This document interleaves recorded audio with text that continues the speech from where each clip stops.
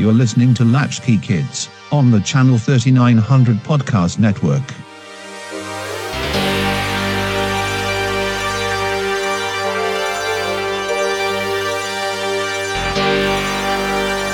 Here's your hosts Amy Poppinger and Sam Mulberry.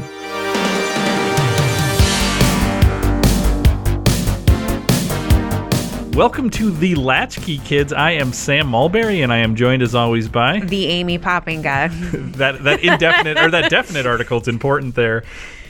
Amy, we are back for our fourth episode. I'm really excited about this one. You actually emailed me ahead of time to say I am very excited about this. This is one that is near and dear to your heart. So if we just want to pull back the curtain, we sort of have taken turns pitching episodes and kind of running episodes. So this is an Amy Poppinger specific episode. And it is in the sense that when you and I, as we've conceived of this podcast, really, I mean, in some respects, over 3 or 4 years, we would keep saying we got to do this podcast because we wouldn't start our conversations by saying let's talk about that podcast. We would be having a normal conversation and something would come up from our memories or our experiences and we'd be like, that needs to go in the Latchkey podcast file. Yeah, it's an episode. It's an episode. And so I'm excited about this one because this one I think came very naturally and we started having a conversation and it was like, stop the conversation because this is a podcast. And I need to say, before we jump into this episode, the Latchkey Kids movement is growing. Oh, that's exciting. Thank you. The last episode was bigger than the one before it. I like that. So we are building an audience here. People are loving the show. This is what it's all about. Well, yes, and it's just continues for me to be so fun. So because of that, I usually say this at the end of the show. I'm going to say it up top. You should email us at channel3900@gmail.com. We would love to hear your Latchkey Kid thoughts, your Latchkey Kid memories. Yes. If something that we discuss sparks a particular memory for you or a story that you kind of,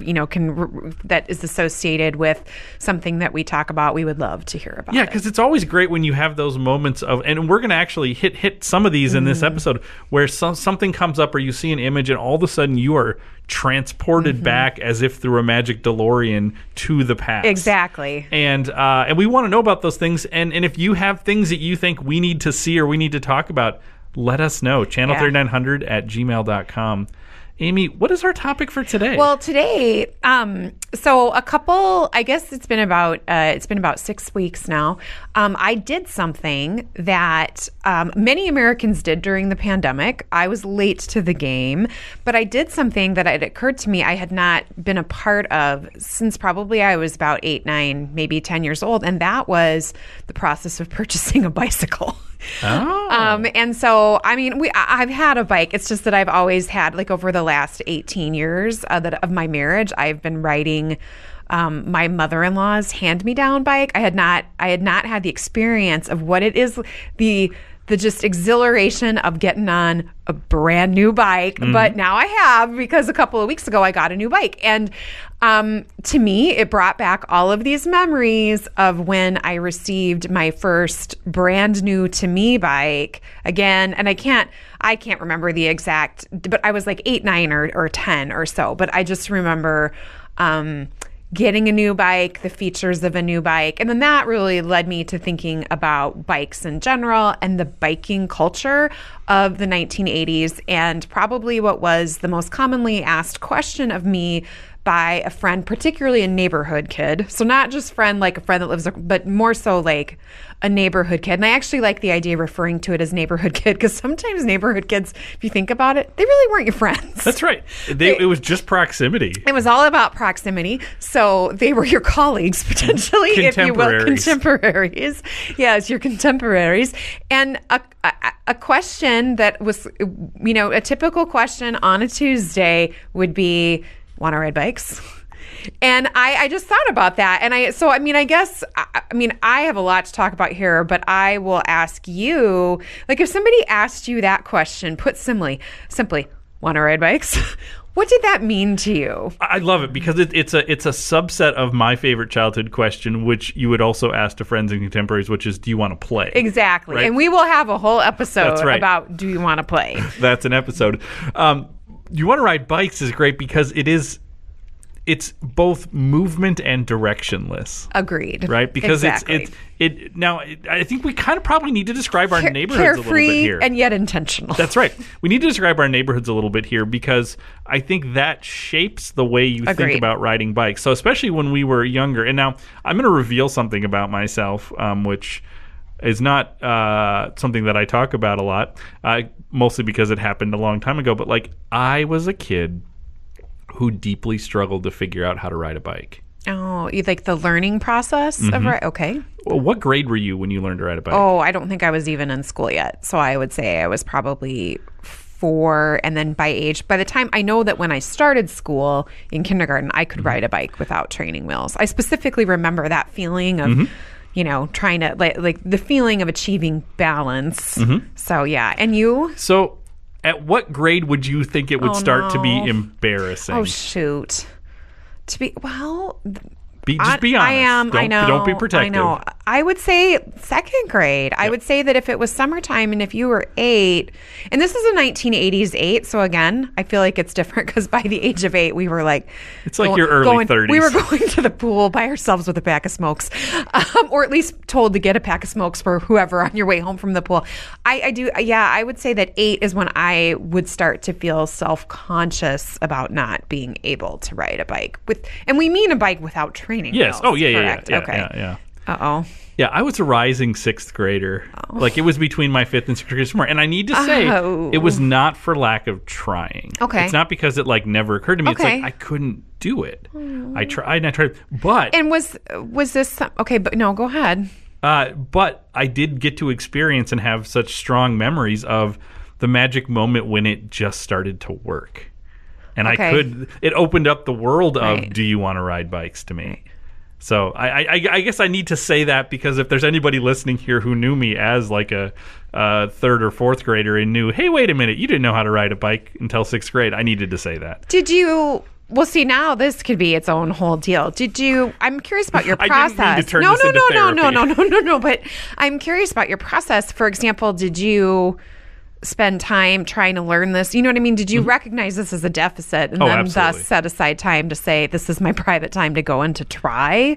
Yeah. Because learning to ride a bike is a very public thing now that you think about it. I mean, you got to be out on the street in front of your house. It's not like something you can do in your basement. And it was very clear to the street that we lived on that like I was not riding a bike, and I would still go play with kids who were riding bikes, but you kind of had to it's again, I didn't mean to turn this episode into this. When you say that you would go around with the other kids, were you on training wheels, or did you have a bike without training wheels and you kind of pretended you could ride by just sort of always scooching along with your feet on the ground? I am a person who is so shame driven, and you know this about me, but it's something we share in common. But at that age, I think I was like fine enough with like, you know what, I can't ride a bike. I don't ride it. I don't know if I said I can't or I don't. I think what is difficult is right now I feel some sort of power dynamic over you in a way, but I'm not cool either. So I don't like this feeling.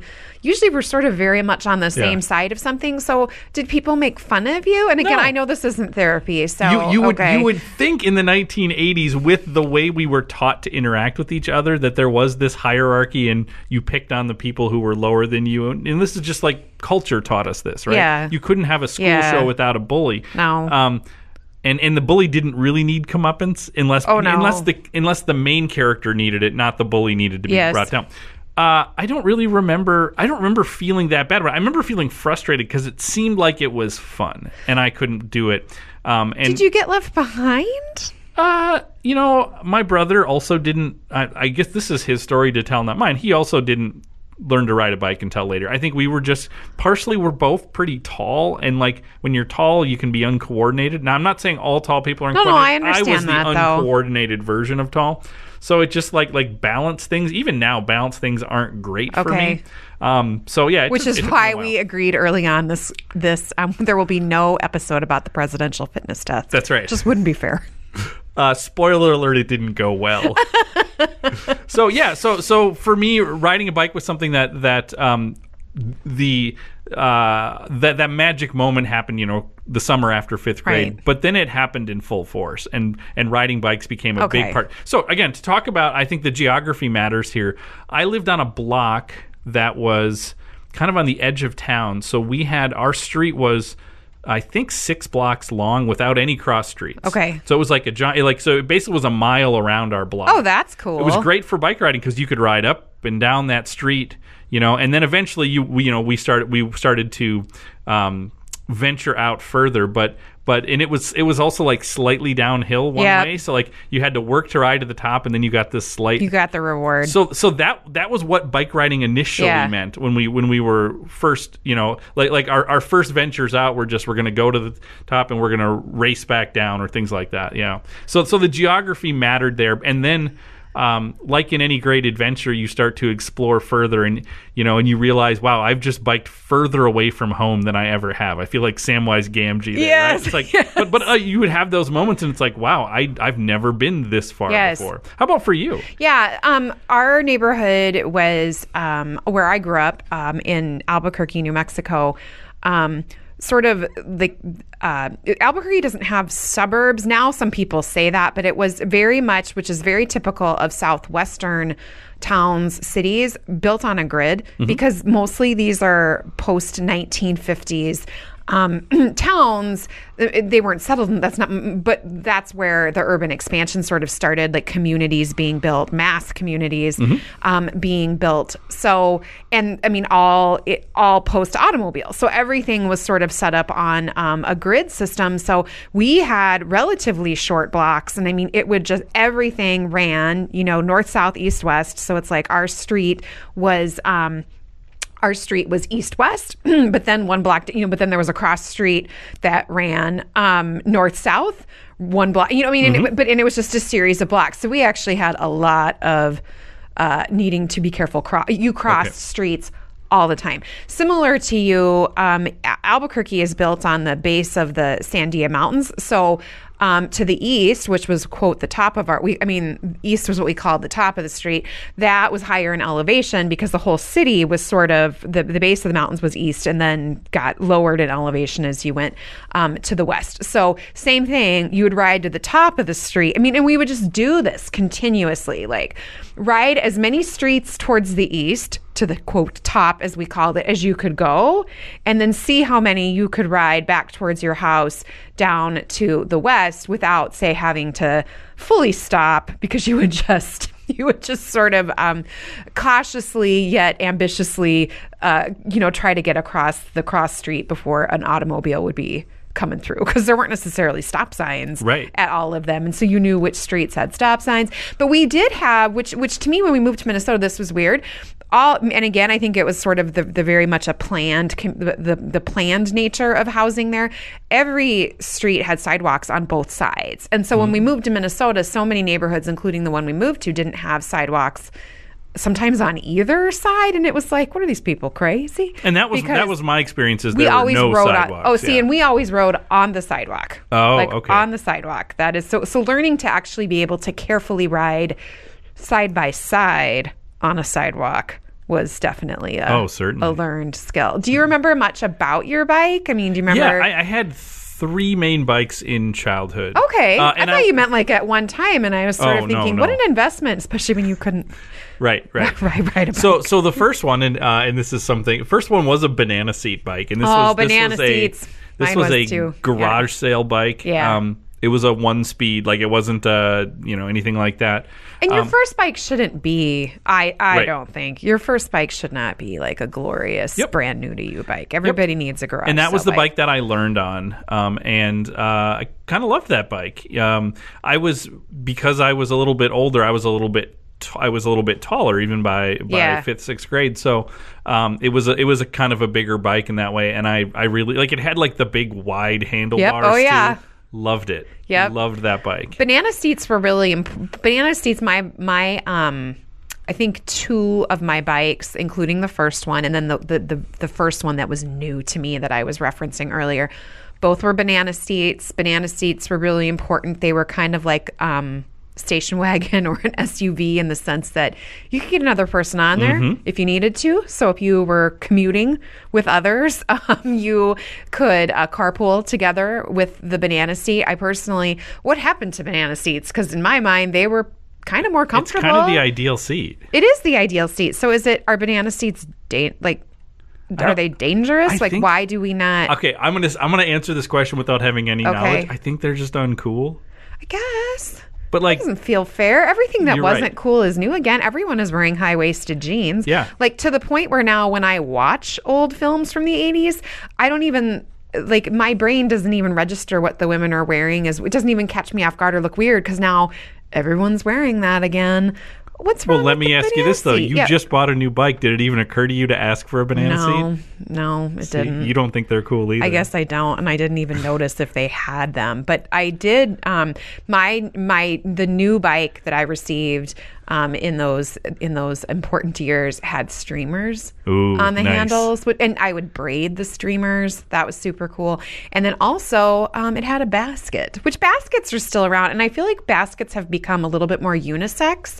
I want to argue that back in our day, Oh, yeah, baskets not were cool. something you had as a young lady, especially with like a daisy on the front or something. And Yeah. I don't really remember what you actually thought you would. All I remember ever putting in my basket was rocks. Right. I never carried anything cool. Because I graduated from that to like a Huffy bike. Oh, which look was- at you! Yeah, which was what did you do to earn a Huffy? I learned to ride a bike. Oh, and you got the reward of Yeah, the Huffy. yeah. I mean, that's at Christmas. I always remember that at Christmas time, as commercials would change, as commercials would transition over to Christmas commercials about things that you could ask for Christmas. I always remember Huffy had a new commercial. Yeah, It's like, yeah. oh, a Huffy bike really said something. So I had that for a while, and then as I continued to grow, it was like, okay, I remember that one getting to a point where it was like, this feels a little small Yeah. for me. So then I bought this myself. It was a garage sale bike, so it Okay. was definitely not new, but I got a 12-speed bike with like the curled handlebars, Yeah, like sure. a racing bike Yeah. kind of thing. I mean, it was a cheap. I'm sure I got it for $10 at a garage sale. So like, it was not nice, but it was so much nicer because you had the different gear settings Yes. and stuff, so you could go up hills because even the Huffy was a 1-speed bike. Yeah, that second bike, kind of a middle-aged bike. I feel like bike choices transition. Yeah. We kind of mimicked in adolescence and teenage years the same things that one does as they think about cars. Exactly, as they go exactly. through Yeah. later life. That's more of like a commuter bike. That says something serious. Like Yeah, I you felt can go grown to up with that. school Yeah. on that bike. Yeah. I don't think you would have been taken seriously if you rode your Huffy. Yeah, it had very cool. narrow tires, so like it was harder. Yeah, it was it's a road harder bike. it was harder to go like off road Or on a it. Yeah. sidewalk bike, Yeah. as we would have That's right. thought of that That's right. in New Mexico. Do you remember? I don't remember really. I'm trying to think if I ever had like bike envy.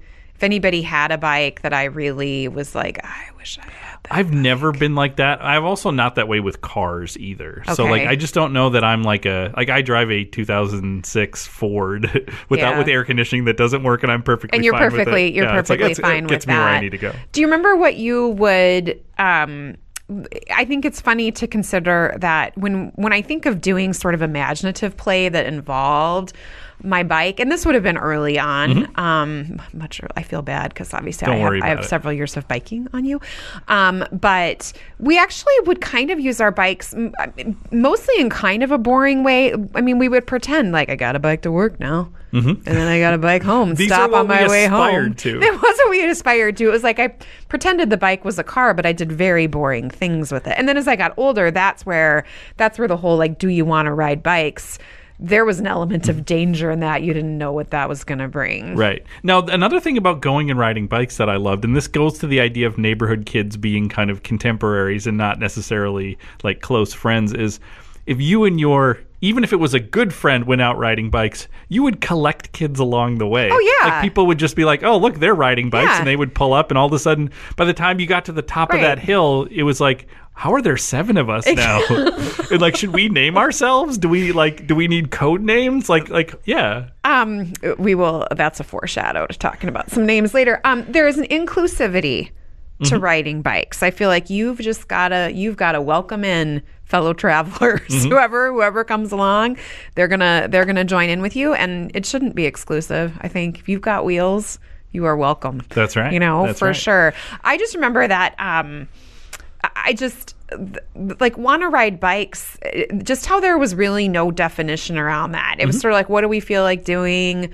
Again, you mentioned this, how far are we going to go? The feeling of having gone further than you've ever gone before, which then did sort of make you think, well, how long is it going to take to get back? Because we didn't pay attention to that. It wasn't like, we've got, riding bikes was very open-ended. And maybe this is, again, being characteristic of being a true latchkey kid. Like, my parents weren't home. So there wasn't sort of the, well, I've got 1 hour to ride before then we're off to lacrosse practice. That didn't exist. So it was just so open-ended, right. you know? And you might say, we're going to go ride bikes to your parents, and that would be the end of it. It wouldn't be, we're going to ride to here. And it's like, no, like I'm going to be out for a while. Right. And I will come back and I will still be on my bike. And Exactly. that's kind of all that it meant. No. Now, what I love about Do You Want to Ride Bikes is that it is directionless, but there were sometimes destinations. Do you have any memorable destinations? Yeah, we had a Circle K, which I don't think my family was actually just talking about this.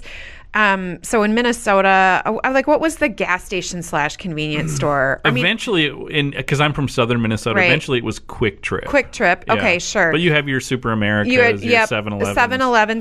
So where I grew up, you had 7-Eleven and Circle K.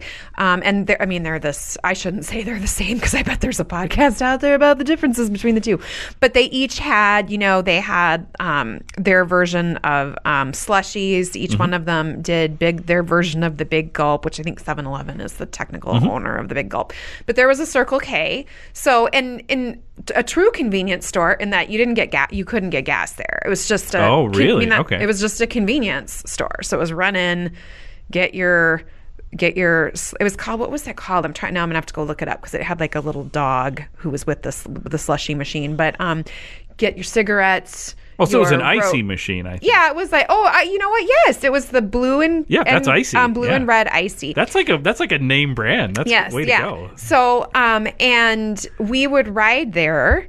And I mean, I seriously remember that you didn't need more. That there were these. You could get the smallest icy for like 15 cents. I mean, that makes it sound like it's 1955. But right. I mean, it was teeny.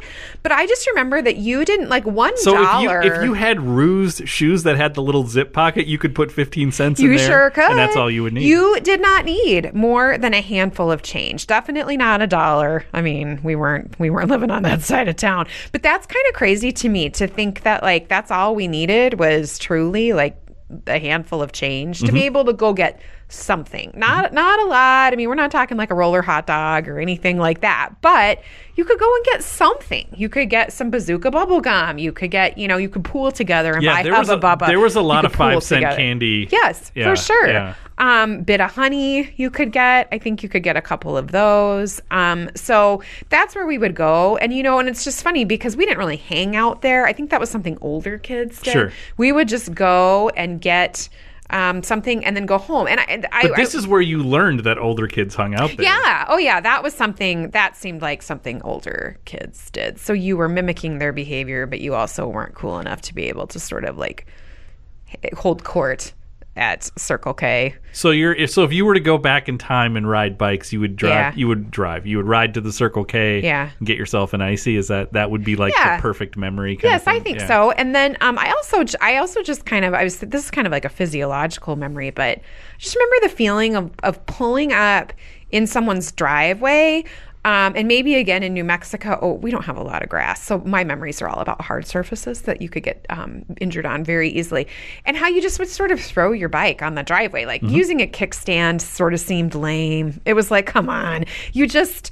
Maybe down in the southeast or southwest. Right, but yeah, right. Like we used kickstands. Okay, well, we had kickstands, but you thought you just would get off your bike and just put your bike down and, the wheels still spinning and you all run in. And there really wasn't, I don't remember concerns about bikes being stolen. I don't remember ever locking up our bikes. I never locked the bike. I mean, we didn't have anything. I suppose you could argue we didn't have anything worth stealing in a way. But I totally... I don't know, that $10 12 speed that I had. Yeah, that was pretty good. Yeah, or you wanted my 15... What you were more so after was the 15 cents rattling around in my pocket or in my room. But I do just remember that, though. Like, I can totally remember putting the bike down and the wheels still spinning and then running off to whatever, was next, so to speak. What about you? What's the... Well, our you just reminded me of something, which is our convenience store when at the time that I was a kid. It's now a Quick Trip that has a gas station, but I believe it didn't have gas pumps when I was a kid, and it was called Country Boy East because I lived on the east side of town, and then there was Country Boy West, which is I'd never actually ventured to Country Boy. I've never been to Country Boy West. I heard other people speak of it, but I had never been there. So we only in your dreams. That's right. We would go there. My favorite thing was Cherry Coke. I remember that. I love Cherry Coke. That came out in the mid '80s. I think 1985 was the first time I had a Cherry Coke. So like that was a go-to. And I remember getting you get like a can of soda. It was more expensive than 15 cents. Yeah, well, I wasn't. A can of soda, I would say a can of soda. I remember at school, a can of soda was 50 cents. Yep, and I think that's what it was there too. But I remember lots of, at least one summer, there was a Coke promotion where like you drink the soda, and on the bottom of the can, on the inside, there would be sometimes things in there, and it would be like free Coke. And so I remember going to the Country Boy with my free Coke can and getting a Cherry Coke for free and just thinking like what a good feeling, how like amazing this was, and then drinking, and this actually happened, drinking the next one and opening and realizing I got another free one. My word, and you just sat there. Yeah, and it was like this is the greatest thing that's ever happened to me. So that was my go-to. I just a note, I remember the first time I had canned Cherry Coke, and canned Cherry Coke did not taste, say, like a Coke with grenadine, like if you got to order a Cherry Coke on a special occasion at a restaurant. But I remember thinking, this is different, but it's pretty great. Mm-hmm. It didn't bother me, but it didn't taste, it wasn't the same taste as like a made for you Cherry Coke, but it was really good in its own way. Golly, I really enjoyed Cherry Coke very much. One thing we haven't mentioned here is when you pulled into the Circle K. Yeah. And you threw your bike down and its wheel was spinning. Did you throw off your helmet too? No. I mean, are you crazy? Who wore helmets? There weren't helmets. Yeah. I would say. I didn't. Oh, no. It wasn't like we were being rebellious not wearing helmets. No. There were not helmets. There weren't helmets. Yeah. I mean, so if you think about that, when I think of bike helmets in the 80s, bike helmets were, I guess, if you were a professional. If you're like a racer. If you were a racer, dirt biking, perhaps. But we didn't have helmets. Yeah. No. Wow. That's such a different. I mean, how much different do you want to ride bikes feel if everybody strapped on a helmet? Strapped on a helmet. Very different. Yeah. That definitely brings a different sort of vibe into it. It's like the bike, and I don't remember ever even really being, I mean, I'm sure that we were warned, like, be careful on your bike, but it's not as if there was a national campaign warning you about scary bike behavior. I don't remember any after school specials about what happened to Jimmy when he wrecked on his bike. Now I need to say in 2021 pro bike helmet, we're not like saying kids are soft. It just wasn't a thing. It just wasn't a thing. Yeah. I mean, we lived with bike helmets, sharp corners on coffee tables. It's amazing that any of us We lost survived. some good folks along the way though because of it. And a lot of glass and chrome. Yes, right. indeed. Did you ever have a bike accident? Oh, sure. What was your biggest bike accident? Oh, definitely an over the handlebar situation. Just going off. Okay, so again, sidewalk riding all the time, basically. So as you would veer on and off the sidewalk, you would go down the curb in someone's driveway. So everyone's driveway, was built up a little bit because of the cement sidewalks. And so cutting out off the sidewalk to go into the street through someone's driveway, catching the curb just wrong, and then an over the handlebar situation, and then landing on both of my forearms and my chin. Ooh. I'm like touching my chin right now. So no head injury, but like fully like all the skin on my chin, all the skin on my forearms, and just massive scabs and picking the gravel. I mean, I can totally remember like picking the gravel out of your forearms and just that moment of kind of dumbfounded, like looking at your injuries, and then the tears come because you looked. Right. You realize what's happened and you look at your injuries. Yeah. And you? Mine, we were going down the hill. Okay. And I was with somebody, and I won't name them, and I didn't know they were going to do this, but they took a hard turn Okay. into me, Oh, great. basically. And so I hit their front wheel and went over the handlebars. Handlebars. I don't know how I landed. I must have come close to landing on my feet, because what the big injury was, I sprained my ankle really bad. And ever since then, I actually have a bad right ankle. Oh my goodness. Like throughout high school basketball, I would turn my ankles all the time. So, and I attribute it to that it's like I injured it there, and then it just never was as strong as. Sometimes I'll just be walking and my ankle will just turn over. It's usually not that bad, but again, not a graceful person, but that didn't help. I think that I am though, and I'm still this way. I'm a timid bike rider. Like I would never want to be a cyclist. It holds zero appeal to me.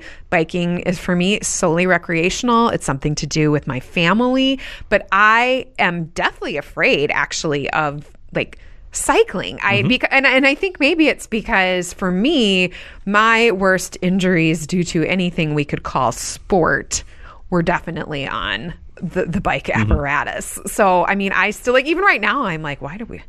Yeah, I don't need that. Why did I buy that bike? I certainly don't need it. Something else that is interesting and I think unique about the 1980s is how, bikes being a big part, I think, of culture, definitely found their way into film and television. Absolutely. But it's important for us to talk about the role of bikes in film. So, when you think about this, are there just quickly any movies that come to the forefront of your mind where biking maybe it's not, we're going to move into the central role, but where it plays an ancillary role. It's a supporting. The most iconic, arguably the most iconic kids movie image of the 1980s is kids going out to ride bikes, which is E.T. E.T.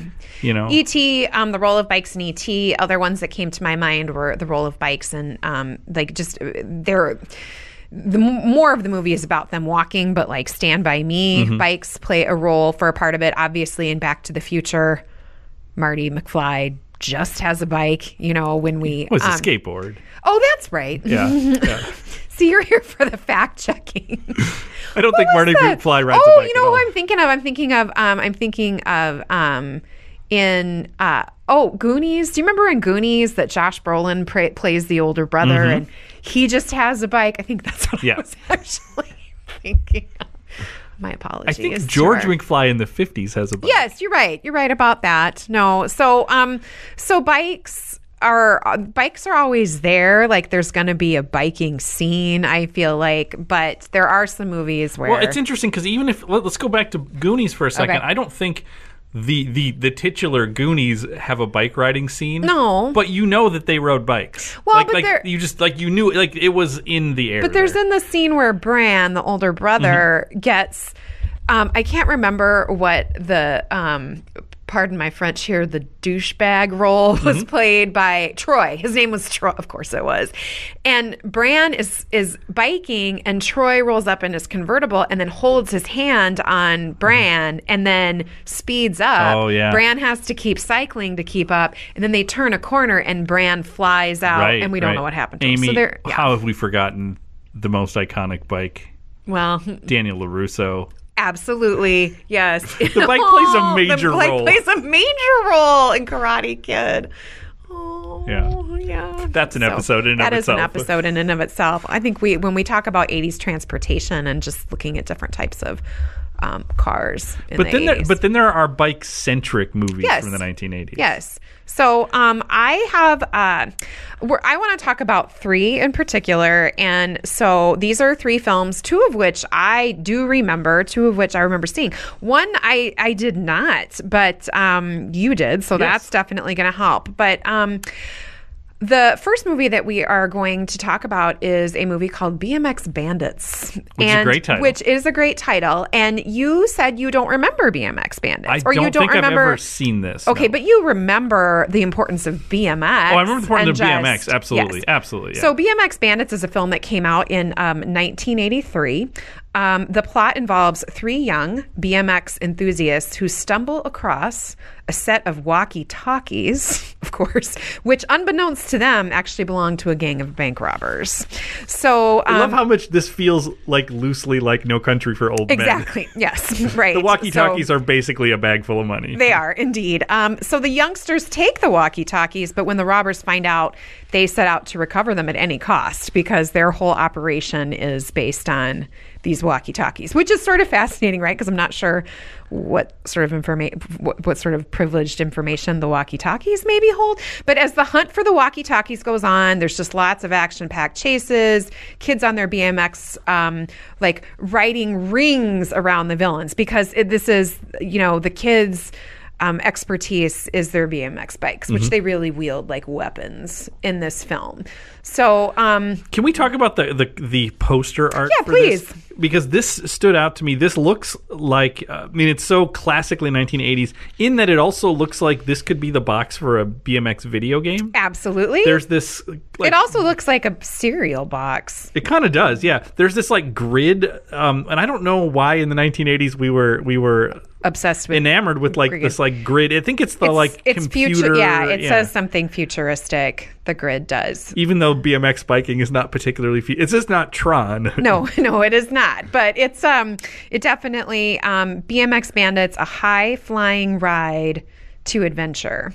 Yes. So there's a young woman featured prominently in the middle of the poster, and then she's flanked on either side by a young man with brown hair and a young guy with blonde hair. And then you can see some of the adventurous moments that happen in the background. But Sam, if you would please, I think we're going to go ahead and we're going to watch the BMX Bandits trailer. All right.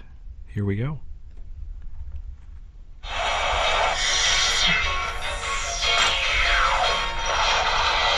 Oh. Whoa. BMX Bandits. They're wild in the streets in a high-flying ride to adventure. It's thrills and spills, fast and furious fun. It's a real blast. Okay, and that's all we have there. Sam, can you just describe a little bit of what you saw there and how that might help you understand the plot of this film? It's so weird because you see like bike racers, you see explosions, you see it's like the BMX bikers are wreaking havoc. And if I didn't know the description you gave about the kids finding the walkie-talkies, I would think that the people on the BMX bikes were the bandits. But they're not. No. They're catching the bandits. They're catching the bandits. Did you notice did you see any walkie-talkies in the? No. A lot of like assault from people on BMX bikes. Yes. The kids are definitely like this would speak to me if I were a parent watching this. It would be like, this is why I don't want to get my kid a BMX bike. There was a lot of destruction, and all of the destruction, at least in the trailer, appears to be at the hands of the BMX, or at the wheels. That's right. Of the BMX bikers. Did you notice the big line of grocery carts? I did, yes. Now, something that you may have not seen is, did you see this on the movie poster there, that young woman, who's in the central part? Did you see her anywhere in there? No. Do you know who that is? I do, because her name is on the poster. Her name is on the poster, and so that was who, Sam? It was Academy Award winner Nicole Kidman. Nicole Kidman, age 15. This was apparently her first major feature. Was this an Australian film? I don't know. Okay. I don't think so. It didn't seem like it. It seemed very feel. Yeah. And the voiceover there was not Australian. So this is Nicole Kidman's apparently first film debut, but I'm not sure that she plays any kind of prominent role in the film. Although, to be fair, that tells me nothing about what this movie's about. No. Other than we're going to see a lot of bike hijinks and action. A lot of bike hijinks and action, villains. So have you seen BMX Bandits? No. Does this make you want to watch it? No. Does the fact that Nicole Kidman's in it make you want to watch it? Makes me want to watch parts of it, but it hasn't drawn me in enough to be able to commit what I'm assuming can't possibly be more than 90 minutes. Yeah. I'm guessing the runtime on BMX Bandits is about 72. I will say the trailer makes me not at all interested. Nope. The plot description makes me very interested. I agree. It also makes me want to know, we have walkie-talkies. Like, what? We are not putting them to good use. Like, what could my family actually be doing with walkie-talkies? So now our next film is, I think, classic. It's the classic. It is it's the leader of the genre. It is the film by which all other biking films are judged, and that would be what, Sam? It'd be the movie Rad from 1986. Rad exclamation point. Yes. 1986. So now, have you seen Rad? Yes. Okay, and you I've watched this seen as a child. Rad. I watched Rad as a child. I yes. watched Rad at a sleepover. Oh. Which is also a very good. Were you allowed to? I mean, like, you think it would have been approved? Yeah. No, for it was. Sure. Okay. But this was in the days of like, it was my friend's birthday, and a bunch of us went over to his house and had a sleepover. Sure. And one of the big selling points was we rented Rad. Oh my goodness! And so that was we huddled around the TV to watch Rad.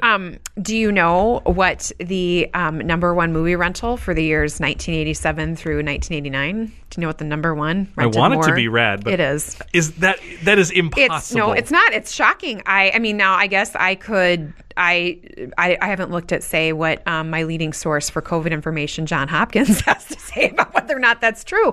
But my limited amount of research led me to conclude that Rad was the number one movie rental. Why does that surprise you? Because Rad had a way bigger success as a movie rental than it ever did in the theater. Oh, yeah. Like Ferris Bueller's Day Off is the same way, I think. But why wouldn't it be something like Star Wars or Jaws or movies like that? Like, why? I think because it was enduring. Everyone had seen. I don't. Anyway, well, let's not get distracted by that. But let's give it some respect. Because there were lots of movies being rented during those years you named. That is stunning. It's universally appealing, and here's why. So, in the movie Rad, the film's story focuses on the main character. His name is what, Sam?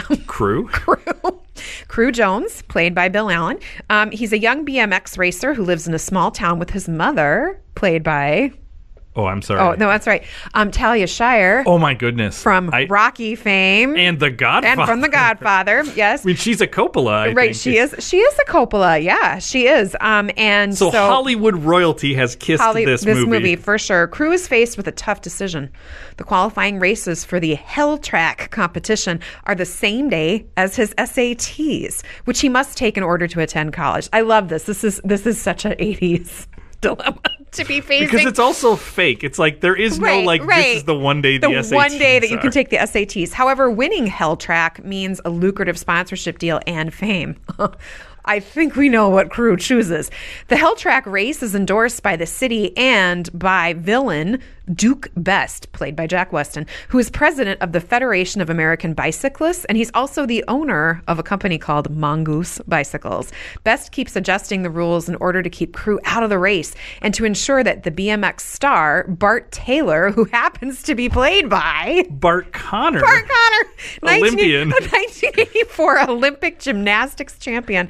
Bart Connor plays Bart Taylor. And so he wants to... Duke Best wants to keep Crew out of the race so that Bart Taylor has an easy road to victory, thus providing a financial windfall for Mongoose Racing, which just so happens to be Bart's sponsor. Now, here's the dilemma. After being blocked from the race due to a last-minute rule change in participant sponsorship, Crew is ready to give up his dreams of winning Hell Track because he does not have the same level of sponsorship that so he's just going to take... Is this a story about a kid who takes the SATs? Oh, you wish. But no, it's not a choose your own adventure. And his younger sister, Wendy, gives him a shirt to wear at Hell Track that reads, Crew is rad. Capitals. Crew and his friends then come up with an idea for him to still enter the race, using the $10,000 that Crew won from qualifying, which I gotta say, in 1985, $10,000 that is a lot of money. That's a lot of SAT prep tests. They start up Rad Racing, which becomes a small T-shirt business. And I like this. I love that they started a T-shirt business. Very, really encapsulates the entrepreneurial spirit of the 1980s. But days before the race, Duke Best changes the rules again, claiming that any company sponsoring a racer has to be worth $50,000, just an insurmountable. Just seems arbitrary. Just crazy. When the townspeople hear about this, they rally around Crew and his friends. And with their contributions, along with a generous donation from a wealthy local, Mr. Timmer, played by Ray Walston, Rad Racing comes up with enough money, and Jones is finally able to enter Hell Track. I'm not going to ruin the ending, okay? Because I want people to go and watch this. But let's definitely go to the trailer. Well, beforehand, let's think about Rad Racing as a T-shirt company. Okay. Now, obviously, the number one T-shirt is the Crew is Rad. Crew is Rad. Mm-hmm. What do you think the number 2 T-shirt that they sell is? I think it says 780 verbal. Right? Let's go to the trailer. Ooh, it's a TriStar picture. Oh, yeah, it's a TriStar picture. It's good quality. Is Crew. Hey, good looking. BMX is his world. Rad is his way of life. So we're seeing a bunch of like tricks and stuff, Yep. right? Although this is about motocross or It's like about- bike cross yes. racing. Oh, Very important race. The very finest riders in the country are here riding for some $100,000. A lot of spills happening on the bikes. Kidding, this is a joke. I really think I can get this one. I think I've got a chance. I don't want to hear any more about Oh, there she is. Talia Shire is so overqualified. He's nothing next to Bart Taylor. There's something about Is that Lori Loughlin? Oh, yes. See? Where it's coming up. Such raw determination and talent. Such raw determination and talent. Hot shots. Looks like the local yokel's gonna race after all. It's gonna take a miracle to beat this guy. Against the big money fixers. All you have to do is take out that kid. Against impossible. This is such a perfect 80s movie. It is. Guy doesn't even stand a chance. Yeah. We've got Oh. blonde feathered hair on men. We've got big money fixers. Bart Connor looks like William Zabka. He does. Here's the music. Love the music. Rad. Wow, that is Oh, fantastic. is that not so good? So, feel free to start with your observations. I've got a couple. Well, but- I love that, and this came in the plot description. Now, this is a much better trailer because it actually Yes. talks about and the this movie is that you this described. is a TriStar Pictures production, as you mentioned. And what I love is that there's a lot of great 80s themes here. There's the you have again Bart Connor looks like Johnny Lawrence. He looks like William Zabka. Yep. The and fluffy blonde hair. So you have like the kid from the wrong side of Yep. the tracks. You have like the corporations trying to take over this artwork, and how can I believe big money fixers. Yeah. Now, what's interesting about this is so much of this is about BMX tricks, where the race is not about The race tricks. is not the about race tricks. is just about it's a dirt racing. bike race. Yeah. No, we had 2 classic in the trailer alone. There were 2 classic scenes where the rich kids are in the rich kid car, Crew's on his bike. Yeah. And they're all talking about, how he's never going to beat Bart the man. We had random red-haired kid. Always good to throw in a little ginger there. A young kid about 13 saying, "You'll never beat Bart." I would love his Bart Taylor T-shirt. I wonder if there's a place you can get that online. That would be pretty great. Although yes. he's the bad guy, but it would still That's be cool. okay. That's what I think is like. It's like how Cobra Kai's made a big Yeah. comeback. So no, for sure. You did notice the love interest. You mentioned her there at Helltrack. Crew meets a beautiful young lady named Christian Holland, who's played by Lori Loughlin, as you noted. Christian and Crew actually meet at the local high school dance, where instead of dancing like the other couples at the high school dance, they actually perform freestyle bike stunts on the dance floor. And to they the awe showed of many. just a little clip of Just- that in there. But this just is a the little bike bit. dancing is pretty amazing. Yes. Now, did you? I had no familiarity with Bill Allen, who plays Crew. No. Are you familiar Not with at Bill all. Allen? Does he go on to do anything, or- Well, he goes on to appear as the character Roger Sloat in the 1987 Family Ties episode Matchmaker. Do you remember Matchmaker? I do from your description here. I remember the Yeah. episode. I don't remember him specifically, but yeah. Well, he is essentially Alex's pick to go out with Mallory. Alex uses Jennifer's computer to be able to find Mallory the perfect date, and Bill Allen plays her date. So something Alex can't understand is that this approach doesn't work. This is also the episode where Steven is dead set against dehumanizing computer games, but after a computer is rented for the kids' homework, he gets hooked himself. Okay, and let's Elise talk gets about hooked too. let's talk about the things you said that rented a computer, right? And the sense that like the computer, like you just. It's not like there's a program for matchmaking. He just like typed in some names and it was like, hey, here's a Yep. person. Like It that's keeps how we it- thought about yep. computers back then. Yep. That's the episode doesn't really hold up from a technological standpoint. But at the same time, it presages the future. It absolutely does. And I think Steven's concerns have come full circle. That's now right. It's completely valid. Yes. So Bill Allen also, he goes on to be in an episode of China Beach, which is a show I never watched. But actually, now that I'm an adult, the soundtrack was great. And now as an adult, I'm like, I bet I would really like China Beach. I love Dana Delaney. So, but then other things that you observed there. I will say this makes me want to watch it. Like the trailer actually does make me want to watch this. And one other thing I need to say about Rad. For a long time, Rad was not available on DVD. And I know this. Because it was still so popular on VHS tape. It must be. I know this because when I got Netflix... Remember how you had your Netflix queue and you put in, okay, here's what thing I want? I remember one of the first things I put in is like, I'd love to watch the movie Rad again. And I put it in there and it was not available on DVD yet. Now, I don't get DVDs via Netflix anymore because nobody does. But I bet in my queue... Do they still offer You that? still can, yeah. Okay. I bet in my queue somewhere it is the only thing in there because I used to check my queue occasionally and it would still say Rad, not available on DVD. I assume it is now. I hope it is now. I would hope so too. I thought to myself, I'll totally watch Rad with my kids. Yeah. Like I think it's going to be, we're going to watch it for entertainment, something to just, have a good laugh and enjoy. I also love Rad because Rad takes itself really seriously. Oh, yeah. Yeah, like this is for sure. And it's got, again, all these elements, small town versus sort of corporate culture, corporate takeover, rich kid, poor kid. I think this is single mom. I think this is an episode. So we'll do a little on-air production meeting. Yeah. An episode is what is the formula for an 80s movie? Okay. Because there is like a scientific formula you could come up with to create an 80s movie. Yeah, and it's possible that the common denominator for all of them is bikes and single moms. Yeah, those are big pieces. That may those be are what we big come pieces. down to. Now, the last film is not one that I've seen, but it's one that you apparently have seen. I'm sure I have, yeah. And I feel like this is our recommendation. So Rad's great for a family, I think. This would be a great thing to sort of close out the summer with here as we all get ready to head back to school. BMX Bandits, I'm not sure who I can recommend that to because I'm not going to go bother. Maybe Nicole Kidman fans. I was saying, does Nicole Kidman have kids? Because like they might she like does. They might enjoy seeing that. Yep, she does. And then this one is actually, I think this is perfect for, I think this will speak to our generation. It's great for if you're in your 40s and you need something that you now feel is a little bit more relatable. And that is the film Quicksilver. 1986, starring Kevin Bacon. So, Sam, for Quicksilver, the premise is that Jack Casey... Well, first of all, I guess I'm going to ask you this. If you look at the poster for Quicksilver...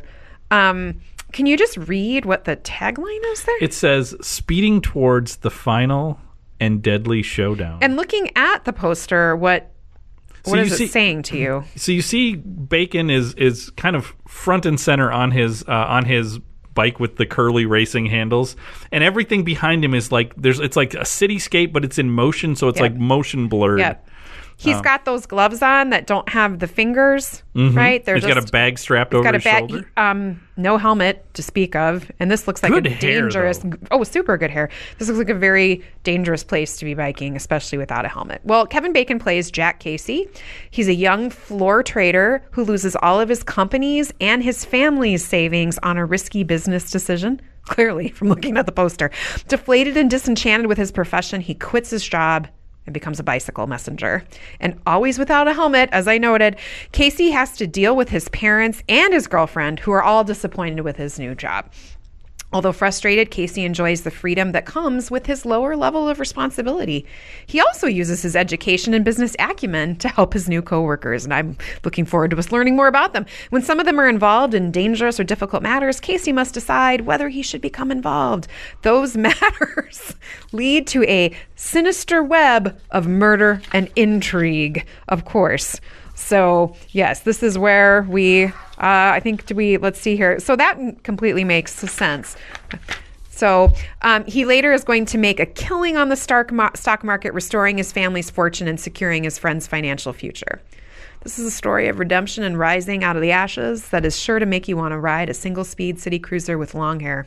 Because that's how we rolled in the 80s. Now, my memory of this movie is mostly how terrified I was during the scenes where he's riding his bike through New York City traffic. And you're terrified because he doesn't have a helmet on? Just because, like a movie like Rad, they're in a small town. Now, I don't know why the small town has a $50,000 like hell track, but there's a lot of like rural small town. There's a lot of landscape to bike in, right? E.T., there's a lot of landscape to bike in. He is biking through navigating cars and like New York City traffic. Well, and I mean, this is his new job. I mean, he's a messenger. Right. It's dangerous. Right. And it is kind of sad to me because if he'd been aware of Hell Track, and we heard at the end that actually the grand prize for Hell Track's $100,000, I feel like problem solved. You Right. don't need to Right. go get yourself a whole new job.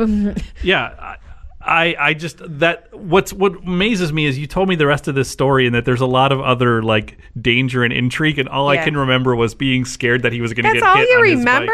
bike. Wow. I was a kid when I saw this. Like I probably Okay. saw this in the 80s. This wasn't targeted at Right. me, but nothing was. This so. is what you'd be afraid of now, Yeah. right? Like these other elements that become clear are what our nervousness would be now as people watching this in our 40s. Should we watch the trailer? Yeah, let's do. Oh, Columbia Pictures, so quality. He wasn't just good, he was the best. I'm gonna sell every option I can get. What are you doing, John? I'm willing to destroy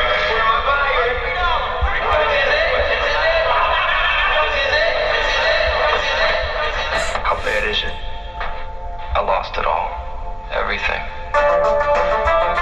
Greg's over. Jack Casey's just landed. 7th Avenue, 2 together, go! I don't have half of what you have. In a world where the pressure's off. I'm on the street, I feel good, man. I feel exhilarated. I go as fast as I like. I love that theme of like dropping out. You know, exactly. Risk is purely personal. A little bit of bike dancing there too. Like dancing. And power is in your every move. You telling me that driving a bike and delivering junk, that's for you? I don't have it anymore. The nerve. Hector said you were some kind of big head honcho once. Survival is an instinct you learn on the street. It is. Well, if that's the case, Is that Lawrence Fishburne? what's he doing here? And that's something you don't know nothing about. This isn't about business, is it? This movie looks great. Winning is a feeling you never lose. You have all these choices that you can make. Now, Jack Casey's climbing back. Get out his way. I'm staying with it. You have nothing left. All you really need is the courage to get it back. Kevin Bacon. Quicksilver. Like I have tears in my Wow, that looks like. Now, First of all, it's actually San Francisco. oh, weird. Yeah. Why would they do it in San Francisco? I don't know because it's known as being. Well, I mean, there's the Transamerica building. I don't Yeah, know, but yeah. like it's not what you think. It's probably cheaper to film, maybe at that Oh, point. that could be. That could be. Yeah. I love that it's clearly this movie that's like questioning like corporate greed. Oh, yeah, right? no. But at the same time, it sure seems like by the end he's just back in the game. He is, and he gets back in the game and then uses his prowess to then sort of bring up. Right. Sort of, like the tide, all boats rise, or whatever, all of his friends around him. I feel like there's a lot to learn here. Jack Casey clearly knew about and embraced self-care and work boundaries long before the rest of us. I mean, he was Yeah. like, I'm done. I'm out. The stress of his job and finance was too much, and he took control. And he found something that he enjoyed. But then he went back to that I stressful know. job. That's the part that's so interesting. No, I agree. But I think maybe he still delivers packages in his spare time That could be. or as a hobby on the weekend. Did you notice the love interest in there? I didn't. I saw her, It was but who Jamie was it? Gertz. Oh, Who's in Gertz? I don't Gertz, know. yeah. Who is in a lot of 1980s movies and has made a little bit of a comeback lately. And he actually saves her from a gang.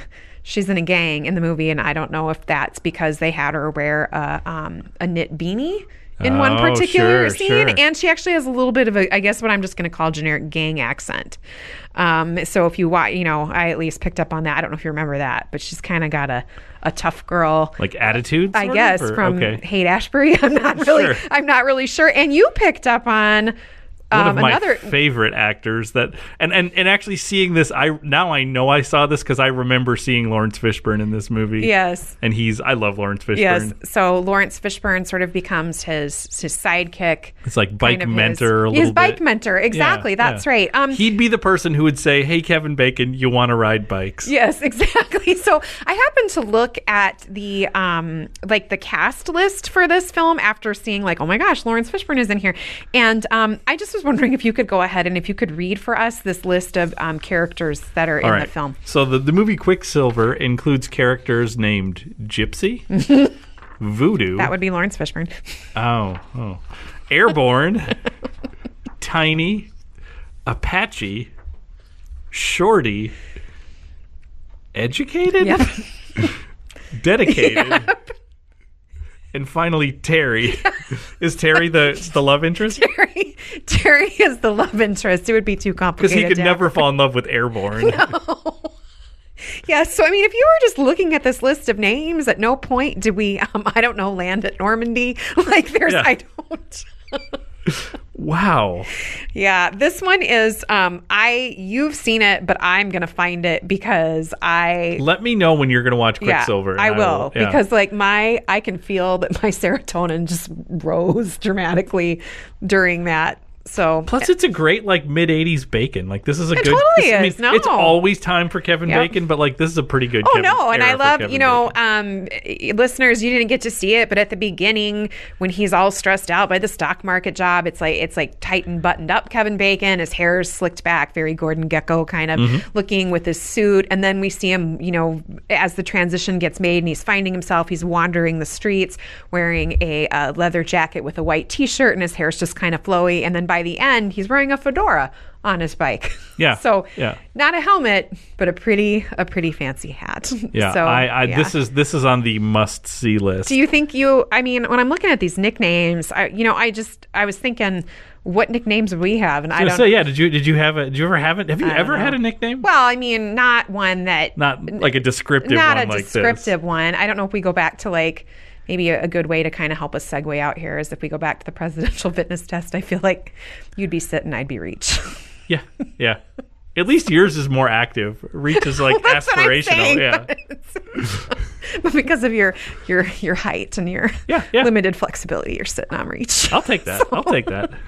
Yes. Well, I feel like I have just figured. I mean, it's only Tuesday, but I feel like I've already figured out what my family's going to be up to this weekend. That's right. Yeah, it's all laid out for us. I'm going to start training for that presidential fitness test and the SAT and Hell Track. That's right. Well, that goes without saying. I think presidential fitness test is the first step on your way to Hell Track. I'm going to agree with that. So, and wear your helmet, kids. That's right. We are a pro helmet podcast. We are 100% a pro helmet. Well, podcast. Amy, that is all the time we have. Please get a hold of us, channel3900@gmail.com. And in the immortal words of Billy Ocean, when the going gets tough. Oh, the tough get going. Thanks for listening to Latchkey Kids. Email us at channel3900@gmail.com and subscribe to the Channel 3900 Podcast Network on Apple Podcasts, Spotify, or wherever you get your podcasts.